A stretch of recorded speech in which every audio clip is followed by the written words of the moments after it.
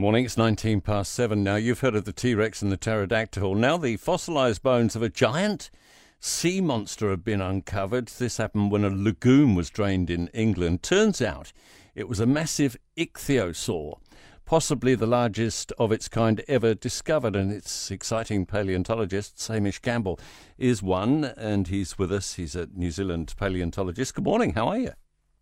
Good. Thank you, Tim. What is an ichthyosaur? I've gone and said it wrong now. I thought I had it right. Ichthyosaur. Well, it was a very large marine reptile. So think of it as a marine lizard, and it evolved to form a shape rather like a dolphin. And quite big, this particular find? This is exceptionally big. This is about 10 meters long. So I think normally these animals get up to about 2 to 3, 4 meters. So this is most unusual.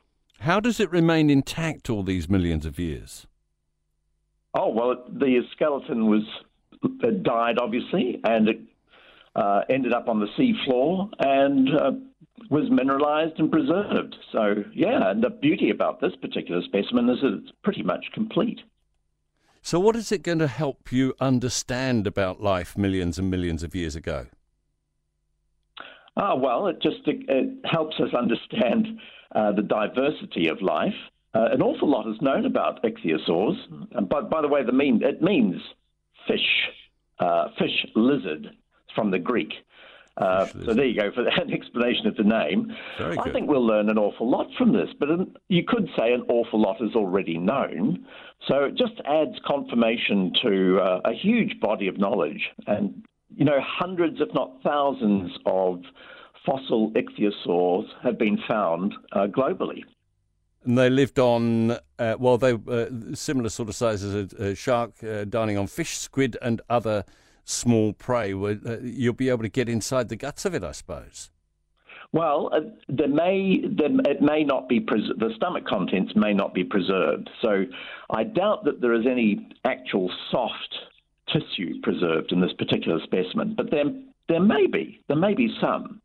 That remains to be seen. So we'll just have to wait until it's beautifully prepared and described. I'm sure an awful lot of information will come out of it.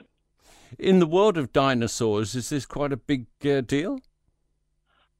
I suppose its size is impressive.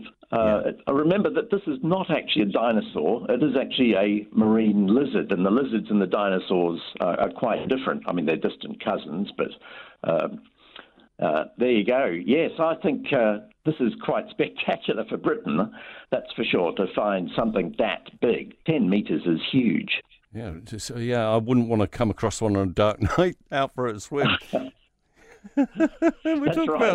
You talk about shark attacks over the summer, but ichthyosaur encounters would be something else. Thanks, Hamish. Really interesting stuff.